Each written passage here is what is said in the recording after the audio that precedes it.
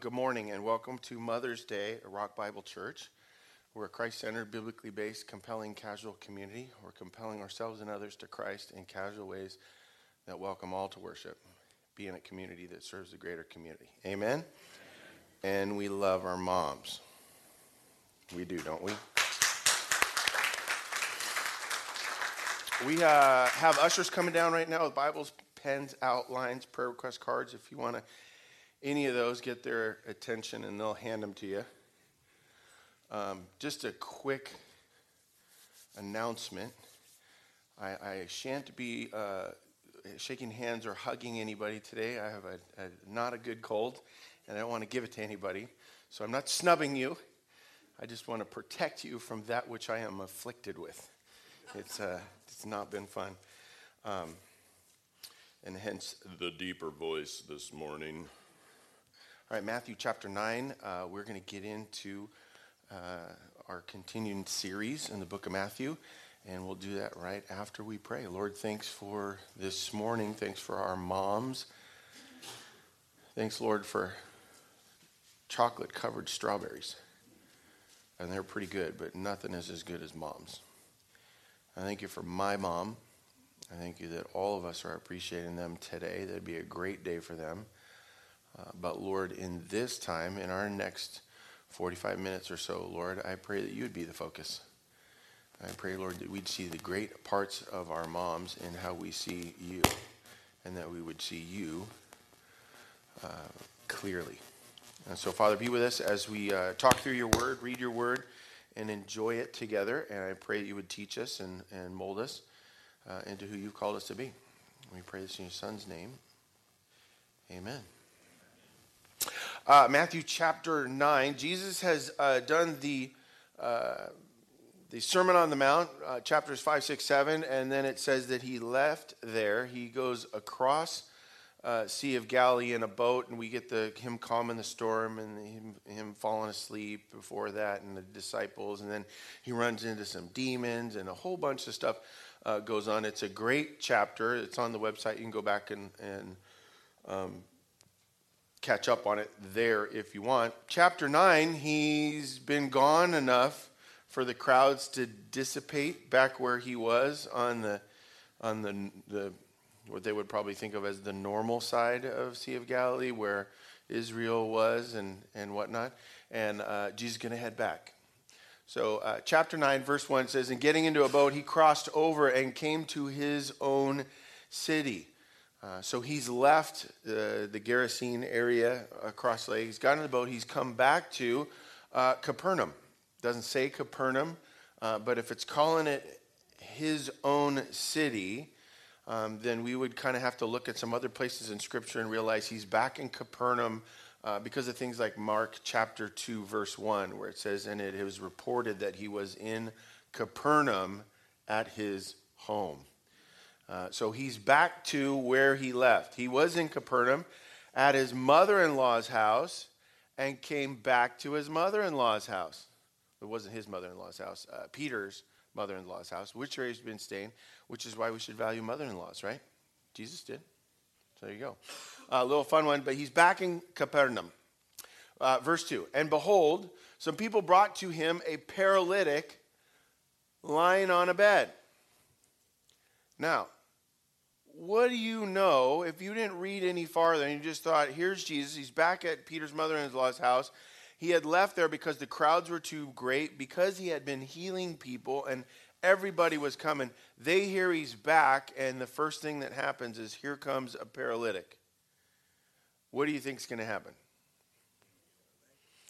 Okay, if you're Jesus or you're following this as a Christian, you're thinking, oh, this paralytic, good for him, he's in luck. Jesus is going to heal him. If you're just an average guy, what are you thinking when a paralytic shows up? What do I do? Hopeless. This is beyond me. I want us to make sure we're clear on the severity of what's going on here before Jesus solves it with the snap of a finger. Fascinating. There's a great little thing going on right now with the new Avengers movie. that's out. You got all these Marvel superheroes, and they've combined them all into one movie, and they've come up with a villain. Oh, they come up with him. They've taken him from the old comics, this villain who's supposed to be enough to take on all of the superheroes and maybe win. And without giving anything away, it's this one villain against all the Marvel superheroes. And he's trying to get to a place where he has enough power that at the snap of a finger, he could do anything he wanted. And I thought, oh, that's awesome and hilarious, because that's Jesus, and he already has that kind of power, and it doesn't have to wait for it, and he's good. It's like the antithesis of the whole movie, but I'm a nerd, and that's the way I see things. And there's a snap of the finger in the movie, but I can't tell you about it because I'm not a spoiler. I'm just not. Okay, but if paralytic shows up, that's a big problem, and he hasn't handled this one yet. He's dealt with sickness, he's dealt with demons and the whole thing. He hasn't dealt with a paralytic yet. Here comes the paralytic. Now, I want you to see the next phrase. And when Jesus saw, if a paralytic walks up with his buddies, that was not a pun. If the paralytic walks up, there's a problem, right? When he sees the guys bringing the paralytic, when it says right after that, and when Jesus saw, we would assume that he's going to see what? What's the obvious thing when 4 guys walk up with a paralytic? What is the first thing you see? You see the paralytic. Watch this. Jesus sees something else first. Something more important. Something of greater value, greater weight. And when Jesus saw their what? Faith. Folks, I hope that your experience with Rock Bible Church changes the way you read Scripture, so that you, when you read, never have the quick read over verse to get to the real story. Because for some of us, for me for sure, in my past, I'd read over that, oh, and when Jesus saw their faith, he said to them, okay, we're getting to the paralytic. I said, no, he saw their faith. Jesus has been talking about faith for quite a bit. In fact, when they wake him up out of the boat because he's asleep and the storm's in, and they think they're going to die, they don't realize that waking up Jesus is a bigger storm than the one they're in. He wakes up, and the first thing he says, no, he says, why are you so afraid? That was the title of the sermon, folks. Okay, there's a test at the end of the month. That's it. Second thing he says is, O you of little faith. Faith seems to be top of the priority list for Jesus. And I love that when the paralytic is brought to him, the first thing that he sees is faith. Because what it tells us is faith is of utmost importance, outranks, outweighs, and is a bigger problem than being paralyzed. How cool is that? It also kind of implies that Jesus knows at the snap of a finger, and probably without even having to snap his fingers, he could solve the paralytic thing. His bigger questions are about what's our faith. It's a great little dynamic that goes on before any words are said. But he sees their faith, and I want to note. Well, we'll come back to this. Okay, remind me if I don't come back to something and say, "No, we're coming back to." Then you say, "Wait, weren't we supposed to come back to that?" Okay, because I don't want to ruin the progression right now. So he says to the paralytic, he saw their faith, but he is going to address the paralytic. So it's not like he dismissed him either, right? Faith was most important, but paralytic is the need of the moment. He says, take heart, my son, you may walk.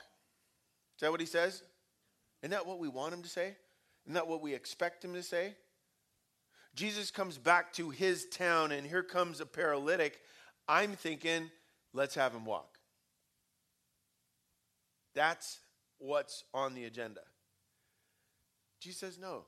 Take heart, my son, your sins are forgiven. Wow, we're talking about faith, and we're talking about sins forgiven. Has paralytic have become third on the priority list? Faith outranks it. Sin and forgiveness outrank it. In fact, if we split those up, that's 2 and 3. Now, paralytic's 4th on the priority list. I wonder if for the guy, what's his name? Doesn't even say. I wonder if for that guy, let's call him Fred. I wonder if for Fred, paralytic was higher on the list. My buddy's got to carry me around everywhere I go. And I live in a culture where everybody thinks I'm unclean. In fact, most people won't carry me anywhere because they think there's something wrong with me and they don't want it to rub off on them. Great statement about the faith of the 4 guys. I'm just assuming it's 4. It doesn't say 4 here, but kind of implies it in another passage. Okay? He says, your sins are forgiven. And now I'm wondering if Jesus is paying attention or if I've missed something. If you ever ask yourself that question, that set, is Jesus paying attention or have I missed something? Which one is it? Don't use our normal answer. You've missed something. It's not both. He don't miss nothing. Okay, that's a theological statement. He don't miss nothing, right? Because theology should be able to be simplified down into street language. Otherwise, it's of very little value. Take heart, your sins are forgiven. And behold, some of the scribes said to themselves, this man is blaspheming. This man is crazy. Él está loco. Right? He doesn't know what he's doing. What? Forgiving sins? No. They're probably thinking he said that because he couldn't do nothing about the paralytic. Right? But Jesus, knowing their thoughts, man, there's a sermon. Knew their thoughts. Knows your thoughts. Whoops. What are your thoughts? Right? That's another sermon for another time. He says to them, why do you think evil in your hearts? For which is easier to say, your sins are forgiven, or to say, rise and walk? That's a series, folks. That's not just a sermon. That's a series right there. What's easier to say, your sins are forgiven, or rise and walk? For all of you, I know which one's easier. Sins are forgiven. Why? Because you can't check it. There's no way to prove it. But if you say, rise and walk, and they lay there, what's happened? You've been proven a charlatan, a liar, a cheat, a snake oil salesman. That's kind of how they're thinking about Jesus right now. And Jesus is having fun. I know it may imply that he is a little angry, or, maybe the temperature's rising a little bit. I'm not sure. There might be a smirk on his face because he knows what's coming. If it were me, okay, praise the Lord that I'm not Jesus, amen? If it were me, I'd be having fun right now. You know me, I like to have fun. Oh, you guys are thinking evil. You think it's easier to say your sins are forgiven than rise and walk. Oh, yeah, because we can't prove it? You think I'm afraid of rise and walk? Watch this. Verse 4, top of your outline. Matthew chapter 9, verse 1 and following, a seat at the table. We're going to get to the table in a minute. But here's the verse at the top. But Jesus, knowing their thoughts, right, which is easier to say, verse 6. But that you may know that the Son of Man has the authority on earth to forgive sins, he said to the paralytic, rise, pick up your bed, and go home. That's a verse, folks. I memorized that verse over a decade ago because I think that verse changes the game in everything. Let's go back. It's split between 2 screens for us, but if we go back to the beginning and look at this, but that you may know. What's important to God? Us knowing. God wants us to know. Have you figured this out? He's not hiding. He's making himself known. Why? So that we can know. Right? Now, there are specific things that he wants us to know. Most of them, the best ones, are about him. The more we figure out about him, the better we understand ourselves. We get ourselves second, right? We also learn about our neighbor through that process. But he says, but so that you may know that the Son of Man, what's he calling himself? He's calling himself God. He's calling himself Messiah. Has authority. Who's in charge? And where? On earth. Folks, when does heaven start? Ask the paralytic. Great question. When does heaven start? Who could you ask? I'm betting when the paralytic gets up and walks, he's got a different answer than his Sunday school teacher taught him. Many of us think that forgiveness of sins happens when we die so that we can get our insurance card that allows us entrance into the park. It's like a ticket to Disneyland. Disneyland starts now, folks. Heaven starts now. It started that day for them. But Jesus shows up on the scene, the beginning of Matthew. One of the very first things he says is the kingdom of heaven is at hand. Folks, this is important because I walk downtown, I walk through the cities, I walk through schools, I walk around people in our culture today, and they're missing the kingdom. They're missing heaven. They're missing an opportunity at prayer, at forgiveness, at the release of shame or guilt. They're missing out on things working, getting sense, knowing. How many things are there to know? There's so many. There's more than I know. You know, I don't know all there is to know. It just keeps going. But there's so many people that aren't on that track at all. It was made apparent to me this week. I had to deal with some people outside the church. Sad. Lost.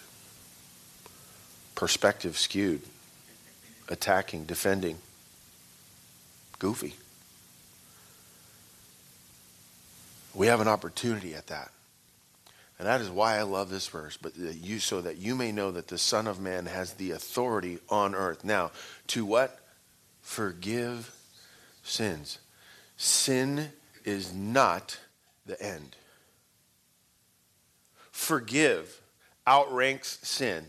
And if that's true, then what do I need to know about forgive? Where does it come from? How big is it? What does it cover? Do I earn it? Is it free? How can I understand it better? My favorite part of this verse, not in the verse. And I still remember when it first popped into me, when I first got it over a decade ago.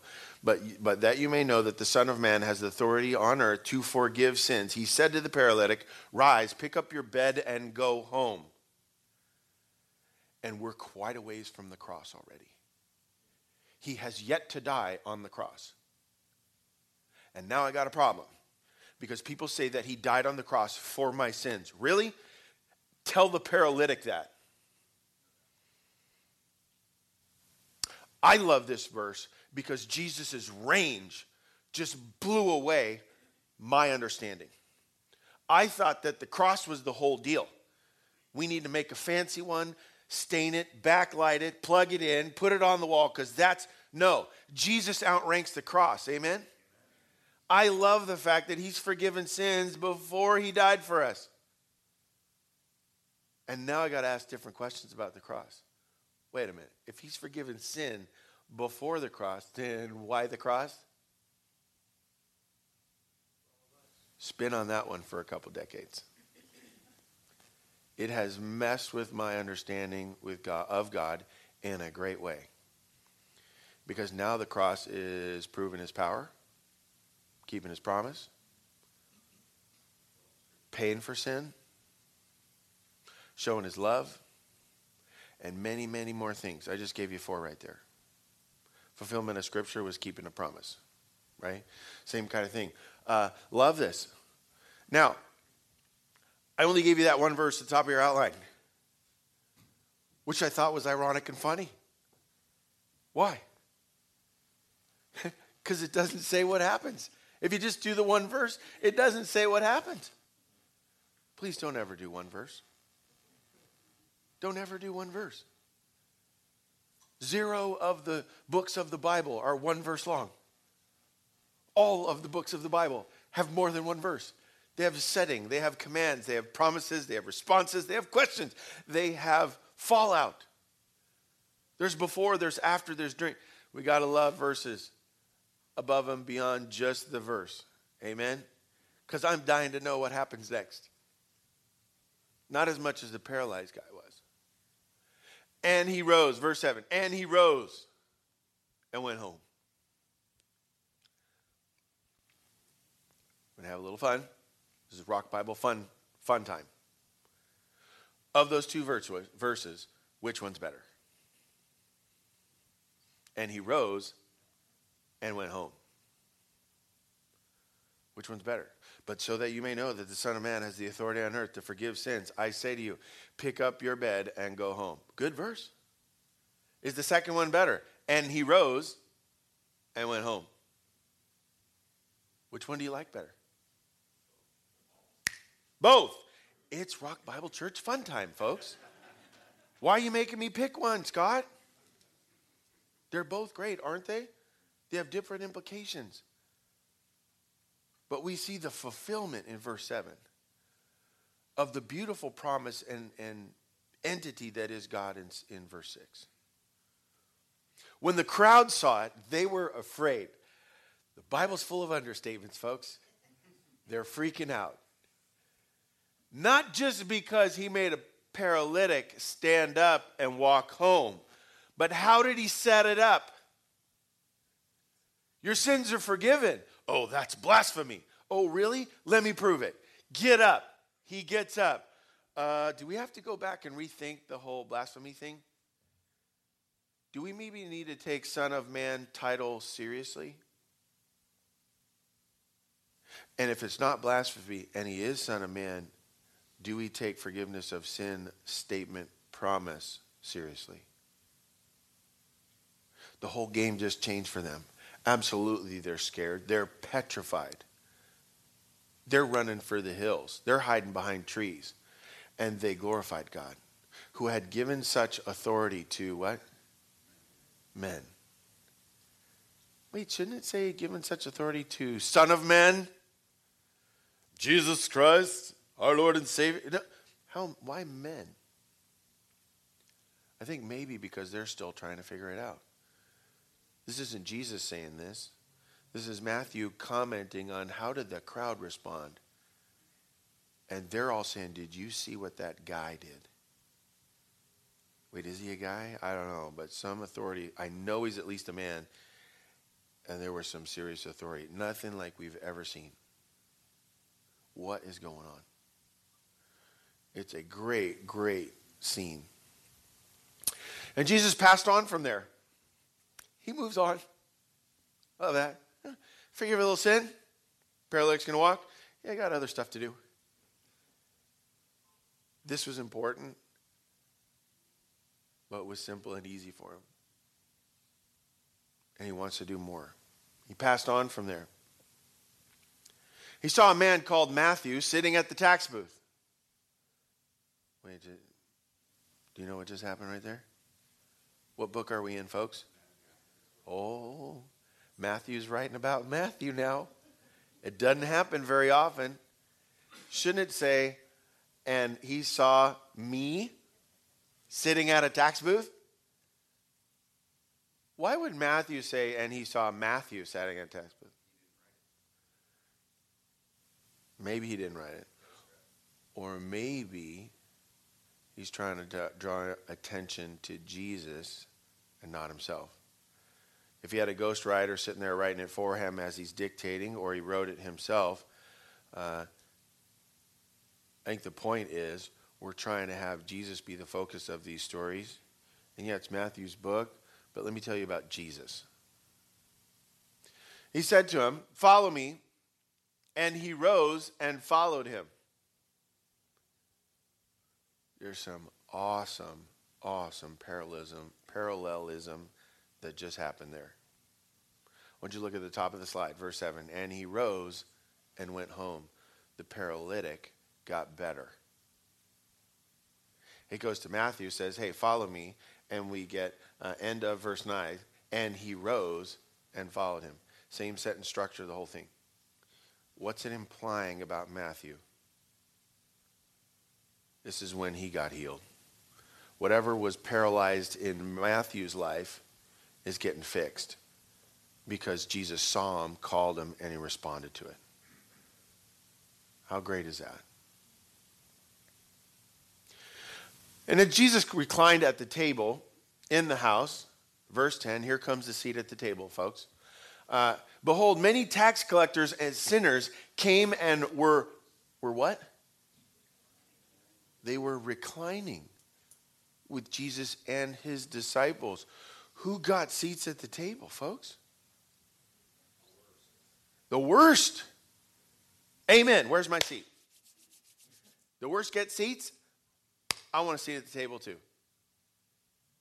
And they're reclined, not just sitting, not around the table, not in the periphery of the table, not standing next to the table, reclining, which means they were valued guests. The worst can be valued guests. When the Pharisees saw this, they said to the disciples, "Why does your teacher eat with tax collectors and sinners?" Isn't that a great question? Almost name the sermon today, questions. Because there's amazing questions in this passage, right? Which is easier to say? Your sins are forgiven, or rise and walk? Hey, why does your master sit with the tax collectors and the sinners? Why are they reclining? Why has he made them valued, honored guests? They're the worst of the worst. We're Pharisees. Kind of really what they're asking is, where's my seat? Verse 12. But when he, Jesus, heard it, he said, "Those who are well have no need of a physician, but those who are sick. Go and learn what this means. I desire mercy, not sacrifice." Apologies. Love that he says, go and learn what this means. I got stuck on that one this week. Go and learn what this means. Here's what I took from it. Sometimes what we need to know about God is more than just instantaneous.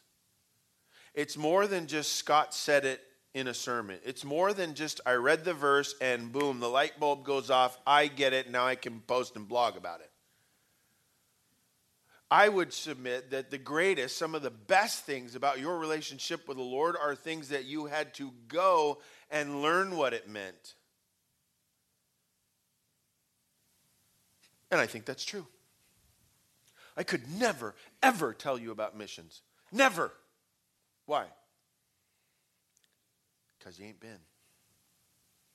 And if you had been, I couldn't tell you nothing about missions. Why? You did it. You were there. And I talk about it, I joke about, hey, you know, it's the most amazing thing to take a key and hand it to somebody and say, here's your house. Boy, that feels good. When I say that from stage right now with you, holding the key up in the air, doesn't that sound like really cool? Oh, what would that like to be there? And you know, here's the deal. You have no idea until you actually do it. And there's something about going and learning what it means. My oldest turned 18. He's a senior in high school. He shan't be high schooler much more than another couple weeks. I am freaking out. I am trying to go and learn what it means, right? There's all this weird stuff going on. I have an adult in my house other than my spouse, which means there's 2 adults in the house now. We're catching that? Okay. The school has all these amazing ways of celebrating our kids. ceremonies, baccalaureates, breakfasts, grad night, da-da-da. With all of that comes paperwork and website links and sign here and write this check and fill that out, and by this date you need this picture turned in. Wait, pictures? My wife and I have spent several nights this last week going through old laptops and files that we've not opened in ages. The iPhoto, is that what it holds the pictures in Macs? I'm looking through that. I never looked through that. I'm going back and looking for pictures of my kid to submit to the school so we can honor him on that day. And in the midst of that, I'm seeing a bunch of other pictures. And I got to a Mexico trip. And a bunch of little things. Some goofball with the screw gun and people with their hats half off and people throwing things at each other and smiling and eating tacos and the whole thing. And then we got to this one scene, people standing around, and there it was, one of our people, Kim Phipps, with the key out like that. And the lady reaching and her hand's right there. And I lost it. Folks, there's something wrong with me. I'm sitting at my laptop, welling up, because I had gone and learned what it meant. There are things about our relationship with our Lord that have to be gone to and dealt with and spun on and experimented with and prayed about, worshiped around. And then even after 10 years, a decade of messing with it, you're still feeling like you're getting revelations about it. Verse 6, for me. Amen. Can you get God in an instant with a prayer? Absolutely. Will you fully understand what it means in that moment? Absolutely not. I need a God who's much bigger than that and takes a while to take in. Don't we? Jesus says, work on it. I desire mercy, not sacrifice. Mercy means regardless of your position, you're helping someone else. Sacrifice means, I want to make myself better by giving something up. Who are you working on in sacrifice? Yourself. Because you think you're of value. In mercy, you're working on someone else because they're of value. Amen? That's a little bit of what I've come up with in my going and learning about what that phrase means. I will tell you no more about it because Jesus commanded you to go and learn what it means. All right? Beyond just me. For I came not to call the righteous, but sinners. May the Lord bless the reading of his word. Amen? Amen. All right, let's have some fun. There's a great question that I think is my first response in reading this passage. Because in verse 6, talks about that Jesus' statement about, so that you may know that the Son of Man has authority. He says that to forgive sins. And then in verse 6 and 7, the combination, he says, in order to prove my authority, I'm going to say something else, and it's going to happen. Rise and walk. And then verse 7, he rose and he went home. It proves authority. And then verse 8 is when the men, the crowd, watching, they were afraid because God had given such authority to men. It begs the question, what authority can you give him beyond your expectations? Expect God's authority to be beyond your expectations. I've had things that I swore by, foundational, core value things, that I held on for a really long time to, only to have God come and say, that's a sound effect, implying we're going to tweak that, we're going to twist that, we're going to change your understanding of it. You're too wound up, or you're too liberal about it, you're too forgiving, or you're not righteous enough about it, whatever. And what authority will you give me, Scott?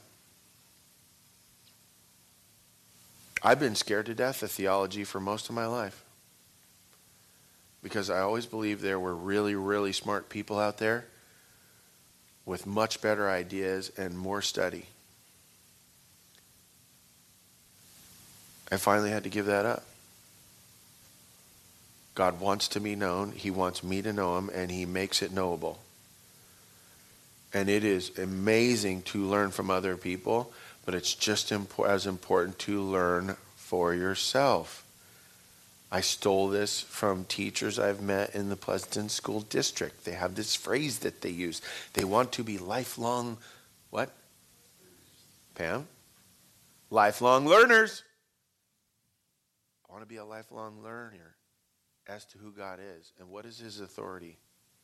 And how have I limited it with my expectations? These four guys, I say four, I guess, these guys walk in thinking that Jesus had more authority than their expectations. And I told you I would come back to it. And have yet to find out what this quite means in its entirety. But when he walks up with the paralytic, it doesn't say, and he saw the paralytic. It says he saw faith.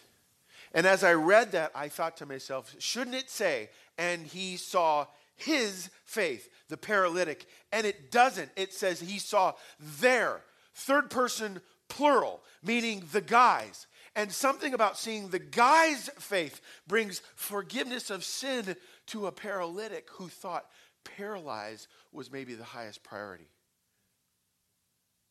It is fascinating to me how much is going on in that scenario.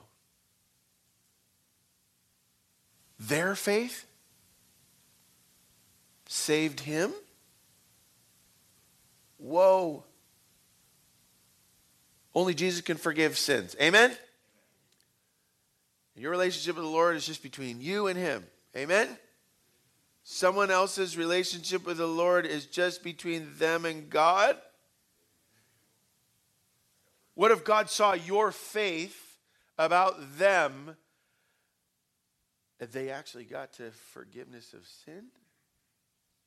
What did paralytic do to get forgiveness? My expectation, my whole life is that, yes, God did all of the forgiveness stuff, and he did it on the cross, and there is nothing that I can do to affect my salvation or somebody else's. And then I read that passage. What did paralytic do? Was there a response? No. Was there an ask? There's no request. There's no question from the paralytic. He shows up. Maybe he didn't even want to go. Doesn't say. It said other people carried him there by his free will or against it. Doesn't say. Doesn't seem to be important. Matthew doesn't need to write it down. And Jesus, seeing the boy's faith. You, paralytic, you're in a much better place now. Sins are forgiven. You've got great friends. You've got a better God. I'm him. But there's knuckleheads here who can affect you negatively as well, and I need to prove something to them.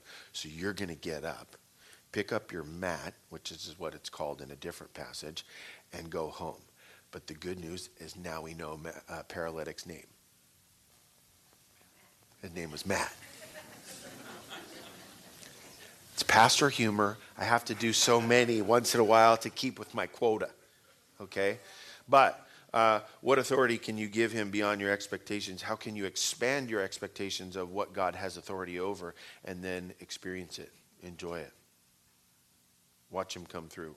And then be prepared for him to change the list, the order in which he deals with it in your life. Because you might think he's going to deal with paralyzed first, but he deals with sin first. He comes back around and solves paralyzed, but he did it a different order than you wanted him to. He did it in the right order, by the way. Amen? That's one. Two, the sick talk to themselves, to the disciples, or the physician.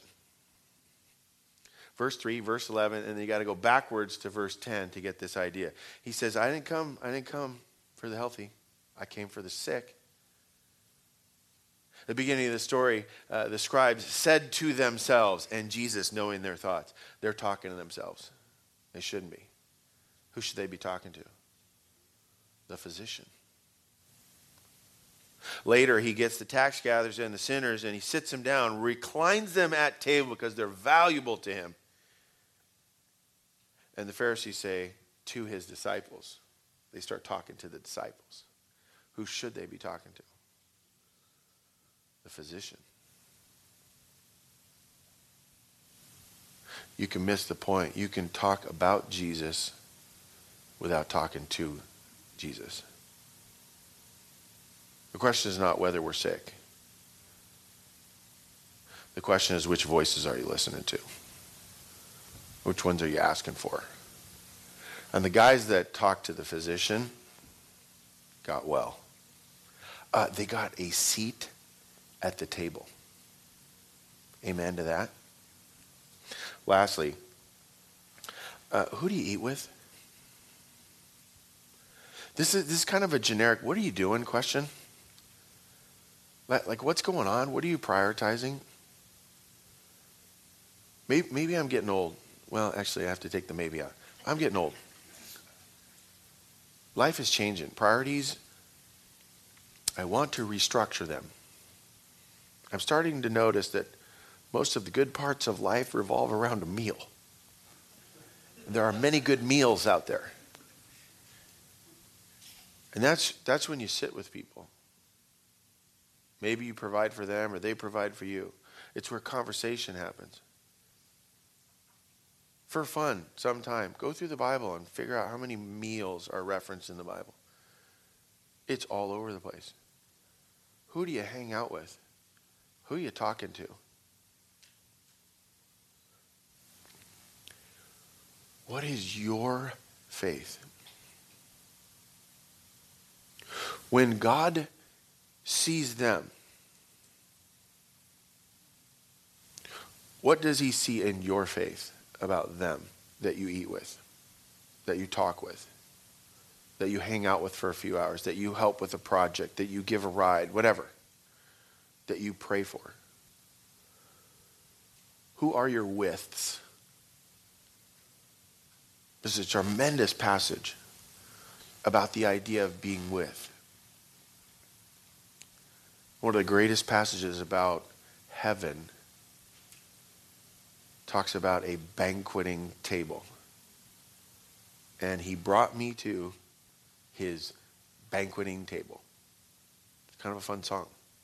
I can't quite remember how it goes because I don't remember music. Praise the Lord. But it's this idea that we're eventually going to get to sit with him. We're going to get to recline at table with him. But if heaven starts now, if he has the authority on earth to forgive sins now, before the cross, who can we start sitting with now?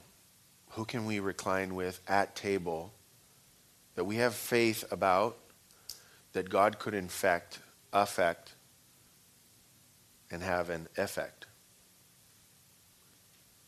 That they might be in a better place. It's a great idea. I want to thank you guys for letting us go to men's retreat. 340-something guys. It was a zoo. The speaker got up, and the best commentary of that weekend, he said, I spent a little time with you guys, and I called my wife. I said, honey, you remember Star Wars?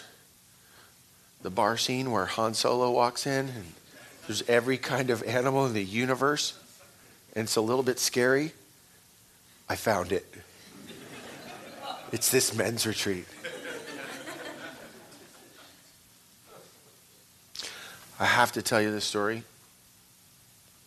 At the end of the retreat, before we have our last lunch and everybody goes home, we finish our last session, everybody hikes up to the pool, and guys that want to get baptized get baptized. It's a cool opportunity. And they were baptizing a bunch of different guys, all of them great stories, all of them worth telling. I'm only telling you one. One guy gets in, he's middle-aged, and he he's obviously getting in the pool to be baptized, and he's walking up to Mark about ready. And Mark says, hey, why are you here? And he's starting to explain, well, it's time for me to be baptized. I've waited too long.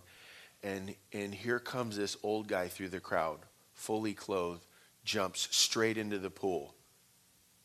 Dress shirt, belt, shoes, pants, the whole thing, old guy. He can't get there fast enough. And Mark's kind of like, what's going on? And the guy's getting teared up. And he's like, and Mark is like, hey, what's going on? Old guy says, this is my son. If he's getting baptized, I ain't missing it. Because I've been praying for him for 40 years to be baptized. I'm starting to lose it. Mark says, this is awesome. This is amazing. Why don't you help me baptize him? You stand there, okay. Hey, who is it that you put your faith and trust in for your salvation, right? You're starting to go into the ceremony. And all of a sudden you see this teenage kid running down the pool side. He's tearing his shirt off. He's pulling his pants off down to his skivvies. And he jumps in the pool. And Mark's like, wait, what's going on here? That's my dad. If he's getting baptized, I'm not missing it. Grandpa and son watched the dad, who'd been prayed for 40 years by his father, get baptized in the pool. As soon as he's dunked, the grandson, the child, says, I'm getting baptized too. Everybody move around? Okay, my turn. Baptized father, son right there. Whew. And seeing their faith. Wow. That's why we're here. Amen? Lord, help us. Lord, what tables and what seats should we be sitting at? What faith could we show? Pray, Lord, you would help us rather than thinking about the great banqueting table in the end after we die in heaven. We would be, Lord, focusing as much on the tables that we could be at, the seats we could occupy, and the faith we could have for those around us. And praise you, God, for our limitations. That we have shortcomings and holes, and we're only half the product at best. I thank you for those around us that complete us, that fill the places where we're lacking. Help us to recognize it, honor it, most of all, see you in it. May it grow our faith, Lord. And then, Lord, may we go and learn what it means. We thank you for all this. And we thank you for the offering that we're about to receive. Pray you would bless it all. In your son's name we pray. Amen.